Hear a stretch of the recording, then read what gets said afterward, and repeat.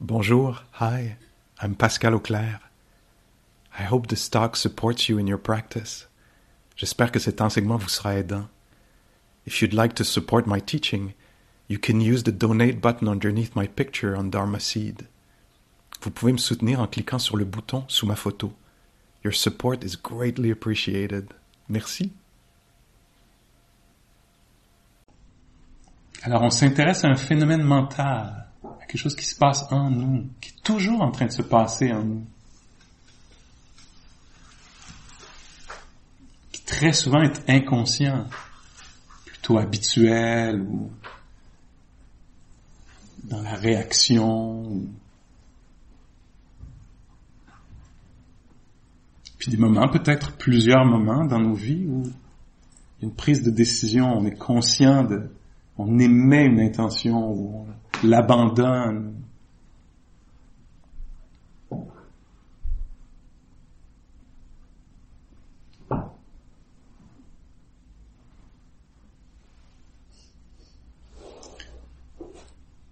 Il reste un peu de temps ici, pas mal en fait. Alors je me lance un petit peu parce que ça vaut la peine qu'on aille dans ces eaux-là pour parler. Puis on est déjà un peu en train de parler de ça. On est en train de parler un peu de karma, là. De karma. D'ailleurs, le Bouddha, en tout cas de la façon dont je le comprends, puis qu'on me refilé ces enseignements-là, la notion de karma est souvent associée à la notion j'allais dire d'action, mais même plus que ça, c'est de rétribution, de ce qui revient, donc quand on dit c'est son karma, alors c'est quelque chose qui nous revient, puis peut-être après des gestes qu'on a posés. Et le Bouddha disait, lui, le karma, c'est l'intention. C'est l'intention. Alors c'est comme s'il nous invitait à revenir à très très près de la source, là, de ce qui va avoir beaucoup d'effets, de ce qui va produire beaucoup d'effets. Et une façon dont on peut penser à ça, par exemple, ce serait en termes de neuroplasticité. Alors, si on joue un peu, puis on se dit, tiens, karma, c'est un peu archaïque, pas très à la mode, sauf si on se réjouit pour le malheur de quelqu'un, par exemple, dans la culture populaire, là, tu sais. Et donc, si on parle de neuroplasticité, un domaine que je connais pas tellement, mais je vais me permettre quand même d'y aller un peu, on pourrait penser en se disant, on est toujours en train d'entraîner quelque chose dans son cerveau, si on veut limiter ça à cette région du corps. On est toujours en train d'entraîner quelque chose. Alors, en cultivant la bienveillance, on crée des chemins neuronaux qui vont faire que la bienveillance va apparaître plus facilement dans notre expérience. On va s'en souvenir, elle va être là, puis elle va se mettre à nous guider, à guider nos pensées, peut-être nos gestes, comme ça. Puis il y a un effet un peu il y a quelque chose qui, il y a un cause à effet, là. Donc il y a quelque chose qui est entraîné, qui est cultivé.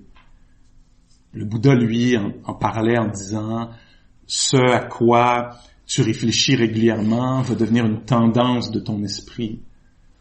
Puis dans les enseignements aussi, on parle presque de personnalité, là, c'est-à-dire qu'il y a des choses qui deviennent tellement bien entraînées que tout à coup, ça devient une façon d'être. Mais donc, oui, il y a ça. Alors, puis ça, pour moi, c'est assez, je dirais, assez poignant. C'est assez, la première fois que je l'ai entendu comme ça, qu'on est toujours en train d'entraîner quelque chose. Pour moi, ça me saisit, ça me secouait un peu. Je me suis dit, c'est pas anodin, là, ce que je suis en train de faire. Si je suis dans l'avidité ou l'envie, ça veut dire que c'est pas juste en ce moment, c'est que je suis en train d'entraîner mon esprit à ressentir ceci, à voir les choses à travers ce regard-là. Donc c'est sérieux, ça m'apparaît comme ça, sérieux. Et donc, il y a tout à coup, pour moi, il y a une prise de responsabilité. Je l'entends comme une invitation à faire très attention à ce que je mets dans mon esprit ou à ce que je produis dans mon esprit, parce que après je risque d'en produire plus de ça. Puis là, ben c'est ça, on se retrouve où on est aujourd'hui. On veut juste être avec le souffle, juste avec le corps, puis c'est impossible parce que les dernières décennies d'entraînement nous montrent que c'est ça qu'on a entraîné. Voilà, l'état des lieux. C'est là où on est rendu dans notre neuroplasticité. Puis c'est peut-être des bonnes nouvelles, c'est peut-être pas des très bonnes nouvelles. Évidemment, je suis pas en train de dire que il se passe pas des choses extérieures, personnelles, puis aussi plus sociétales, de la façon dont on est traité, entraîné de l'extérieur là, à intérioriser des messages, que ce soit autour du genre ou autour de la langue qu'on parle, ou la culture, ou l'héritage culturel qui est le nôtre, ou la couleur de notre peau, ou l'orientation sexuelle, et plein d'autres choses que je nomme pas, là,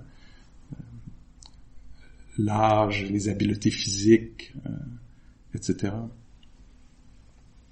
Mais donc, en tout cas, il y a un potentiel, disons, de l'intérieur.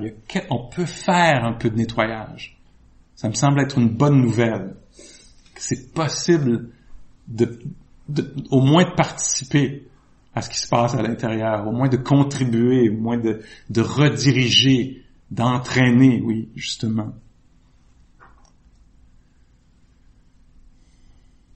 Donc, karma, en termes de neuroplasticité, on est toujours en train d'entraîner quelque chose. On pourrait en parler aussi, j'entendais récemment Gil Fronsdal, qui est un enseignant américain, qui parlait du karma en termes de mémoire. Hein. C'est-à-dire que les gestes qu'on a posés, les choses dites, que nous-mêmes on a dit, les pensées même qu'on a eues vont laisser une trace qui va se retrouver comme un souvenir. Hein? Alors il y a un jour où, puis ça c'est typique dans une retraite de méditation, peut-être pas la première journée, mais peut-être la troisième, la quatrième, il y a un moment où c'est une expérience très commune. Ou est-ce que quelqu'un va décrire, j'étais assis là simplement, tu sais, un peu de silence, un peu d'unification de l'esprit, un peu moins éparpillé, un peu plus présent dans la marche, au moment du repas, au moment de monter les escaliers, ou juste assis ou assise là, tout à coup, un souvenir de quelque chose que j'ai dit qui était pas très aidant. Une série de gestes, une façon d'être en lien avec quelqu'un ou quelque chose. Et là, tout à coup, honte, remords, c'est chaud, c'est douloureux. Donc ça, c'est une forme, on pourrait dire, de karma, là, où tout à coup, un geste posé nous revient de la même façon qu'il pourrait nous revenir quelque chose de « ça c'était aidant ». Alors, puis on peut, en anglais, on parle de « bliss of blamelessness », alors de la joie d'être sans blâme. Peut-être pas sur toute une vie, ce serait difficile, mais en disant, tiens, dans cette situation-là, ma contribution, ma participation, franchement, c'est bien. Hein? Des fois, j'ai fait moins bien. J'avais choisi je suis allé dans une autre direction, mais là, franchement, c'était bien de parler, ou de pas parler, ou d'offrir un peu d'écoute, ou je sais pas, quelque chose comme ça. Puis donc, il y a un karma là-dedans. On peut après se remémorer des gestes qu'on a posés, puis on est protégé. C'est dans ce sens-là, la protection aussi. On est protégé par nos actions, nos paroles, comme ça. Toutes sortes de répercussions. On pourrait parler de karma de 100 000 façons. Alors, quand on respecte les gens, c'est possible, ça arrive souvent qu'ils se mettent à nous respecter aussi, parce qu'on n'est pas abusif. Et donc, il y a ça, là, qu'est-ce qu'on laisse comme trace dans les esprits des autres aussi. Et il va y avoir... C'est important de dire que c'est pas la seule loi qui est en jeu, là, la loi du karma. Il y a des lois de météorologie, il y a la loi des lois biologiques, il y a des lois... Alors, c'est pas... Des fois, on tombe dans un extrême où on pourrait penser, il y a juste ça. Tout ce qui m'arrive, c'est le retour de ce que j'ai émis. Mais pas du tout. Le Bouddha disait, il y a plein d'autres lois qui sont en fonction. Alors, le racisme, le sexisme, c'est pas nécessairement un retour du karma. C'est peut-être juste beaucoup de confusion dans la société, puis d'avidité, de vouloir avoir des privilèges et les garder, de cruauté, toutes sortes de choses comme ça auxquelles on doit répondre, avec lesquelles on doit vivre, mais qu'on n'a pas construit nous-mêmes. Là, c'est pas le retour. Là.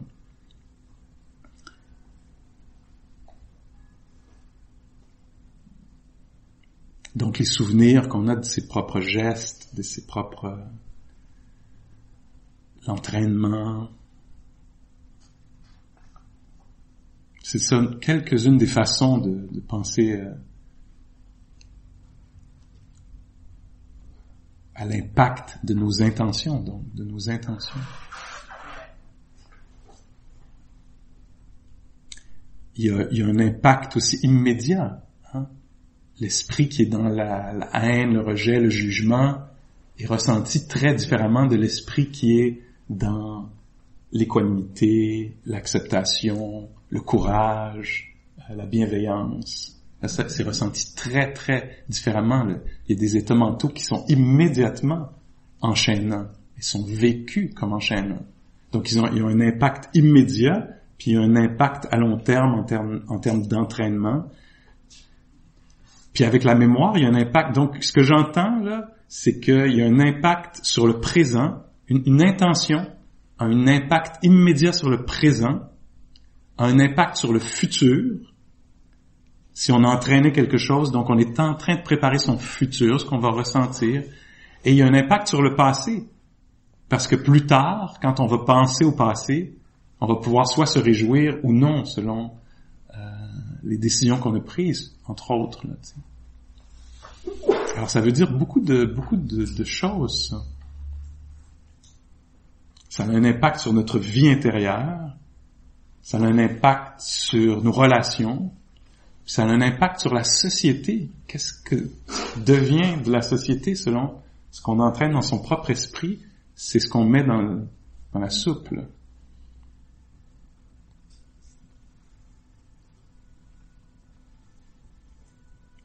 La dernière chose que je pourrais dire à ce sujet-là, c'est que les intentions, ça va encore plus loin, parce que en termes de libération ou d'éveil, si vous pensez dans ces termes-là, de fin de la confusion, de clarté mentale, c'est ça dans la psychologie bouddhiste ou dans la philosophie bouddhiste,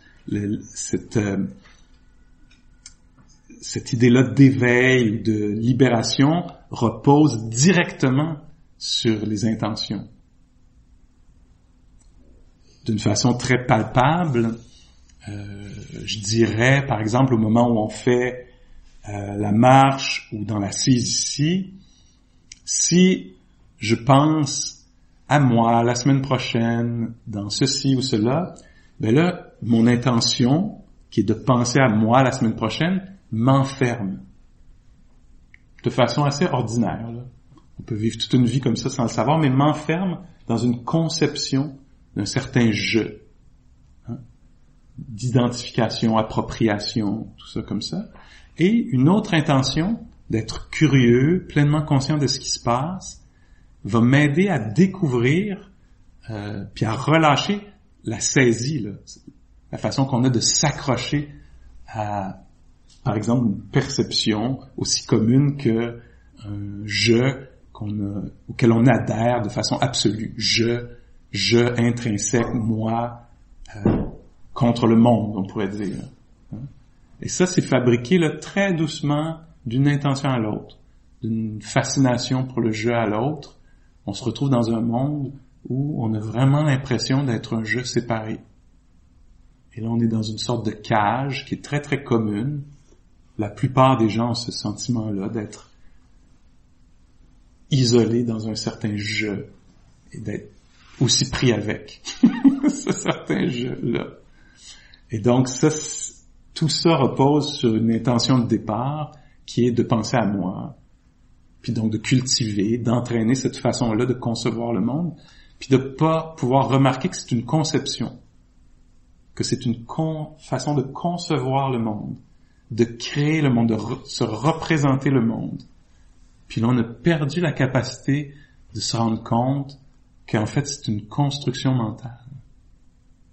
Et là, tout à coup, l'idée de la mort devient très perturbante. Non, mais là, moi, ça fait des années que je m'entraîne à penser à un moi-je solide, et toi, tu me parles de mort.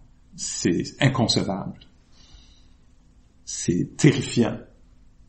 Est-ce que c'est terrifiant en soi, ou c'est terrifiant parce qu'on s'est isolé malgré soi dans une conception du monde, qu'on sait même plus que c'est une conception, on pense juste de quoi il parle. C'est je, c'est moi.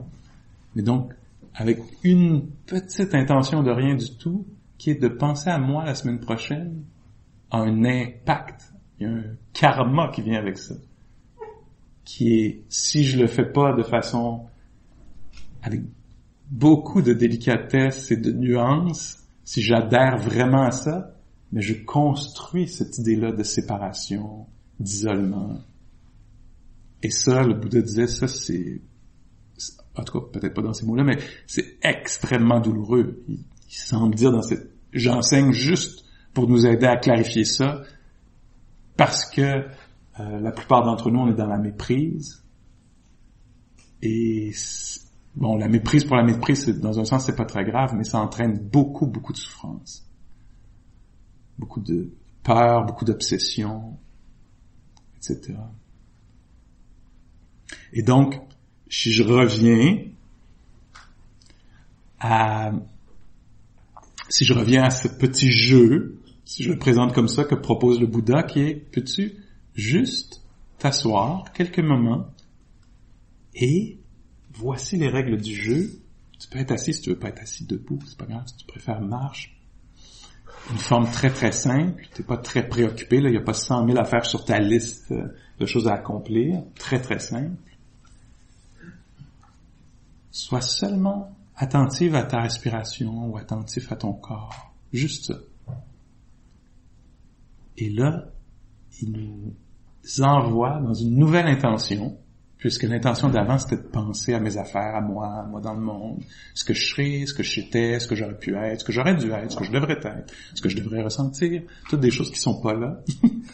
Le Bouddha nous pointe vers quelque chose qui se passe vraiment, le corps, et nous invite à ne pas concevoir, mon corps, c'est mon corps, j'aime pas mon corps, je voudrais un autre corps. Non, mon amour, c'est plus simple que ça.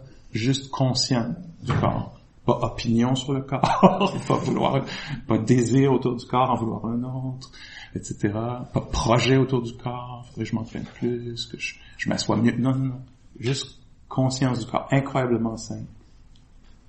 Et en embarquant, en prenant cette intention-là de juste être avec le corps, tranquillement, on va se mettre à déconstruire,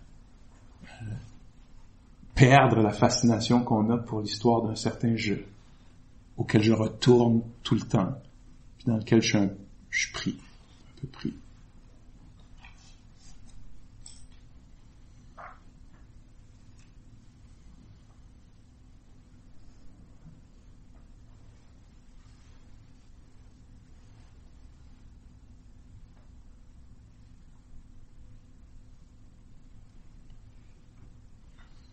Alors, dans cette pratique très, très simple, toutes les autres intentions sont révélées.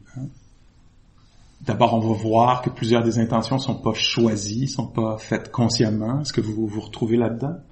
Juste là, comme ça, soyons avec le corps, tout à coup. L'intention de considérer ceci ou cela naît. Puis là, on sent que, oui, mais moi, je voudrais, mon intention, c'est d'être avec le corps, mais il y a d'autres intentions qui débarquent et qui mènent le bal un peu, là. Qui font, laisse faire le corps, on retourne vers l'obsession du mois, de l'année,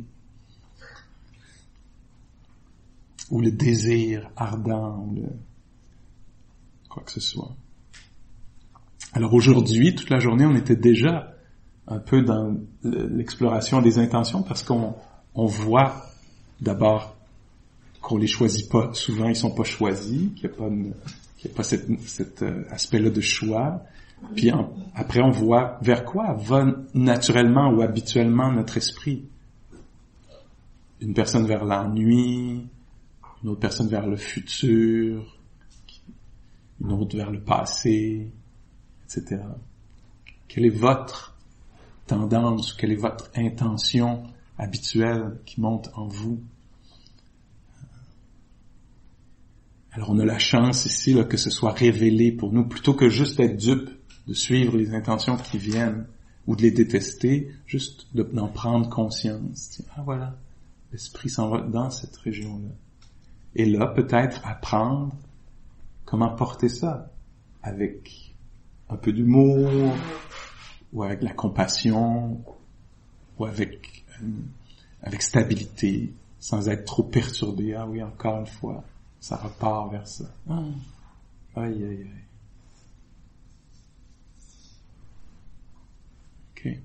Prenons un moment juste là pour voir qu'est-ce qui va naître, quelle intention va surgir.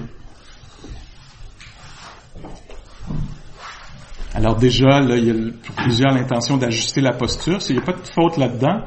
C'est juste, ajuster la posture n'est pas possible sans qu'il y ait l'intention d'ajuster la posture.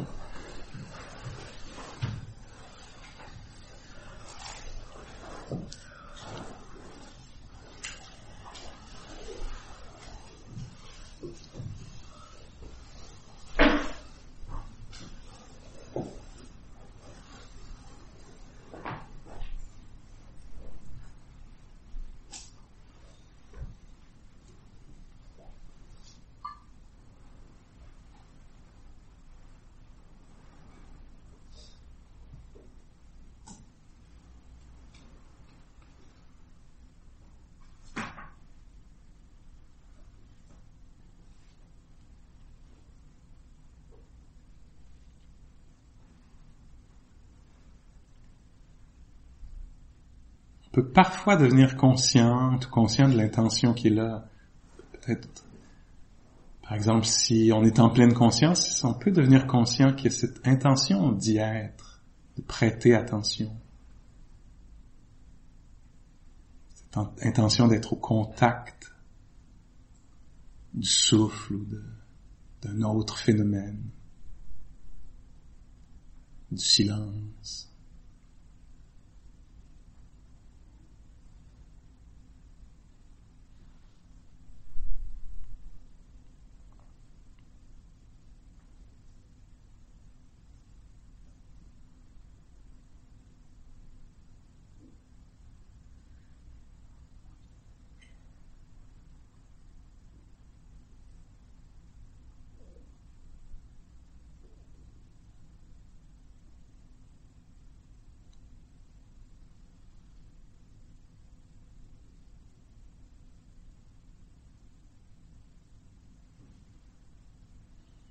Parfois, on est un peu dans la méditation, on devient un peu comme des chiens de Pavlov quand la cloche sonne. Alors, la cloche sonne, puis l'intention de bouger naît sans qu'on en soit consciente ou conscient. Donc ici, on a la chance de noter ceci, comment les intentions naissent de l'intérieur, mais parfois des situations comme la cloche qui sonne, puis tout à coup, boum, l'intention de ouvrir les yeux, joindre les mains si on fait ça à la fin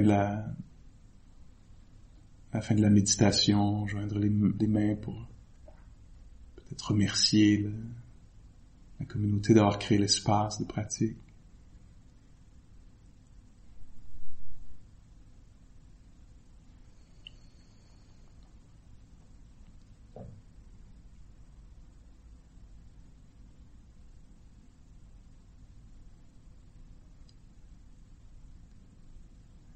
Alors que tous les êtres humains, sans exception, aient la chance de découvrir un peu par quoi ils sont mus.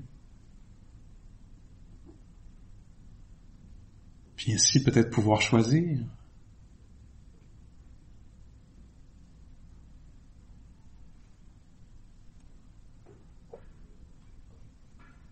Pouvoir se libérer des intentions qui sont troublantes, néfastes.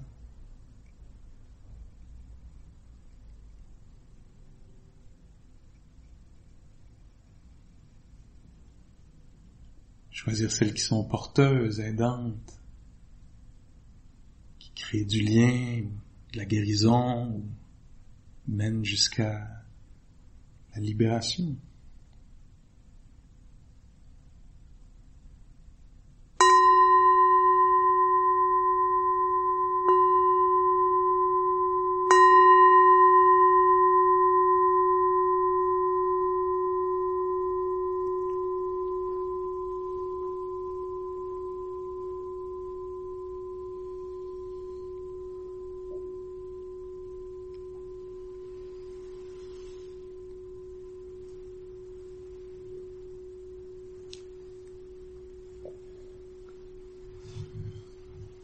Ok, alors ce facteur-là de l'esprit, cet aspect-là de notre esprit va être en fonction là, jusqu'à ce qu'on se retrouve ici. Il va toujours y avoir l'intention de se servir, de servir les autres, de passer par la toilette, de se laver les mains, de mettre son masque, de 100 000 choses, de goûter, de penser à, de réfléchir à.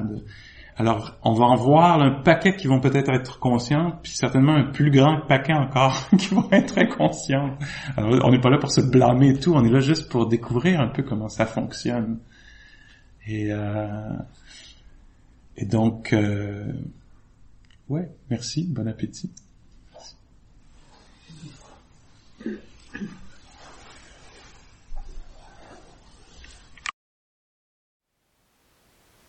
Thank you for listening. To learn how you can support the teachers and Dharma Seed, please visit dharmaseed.org/donate.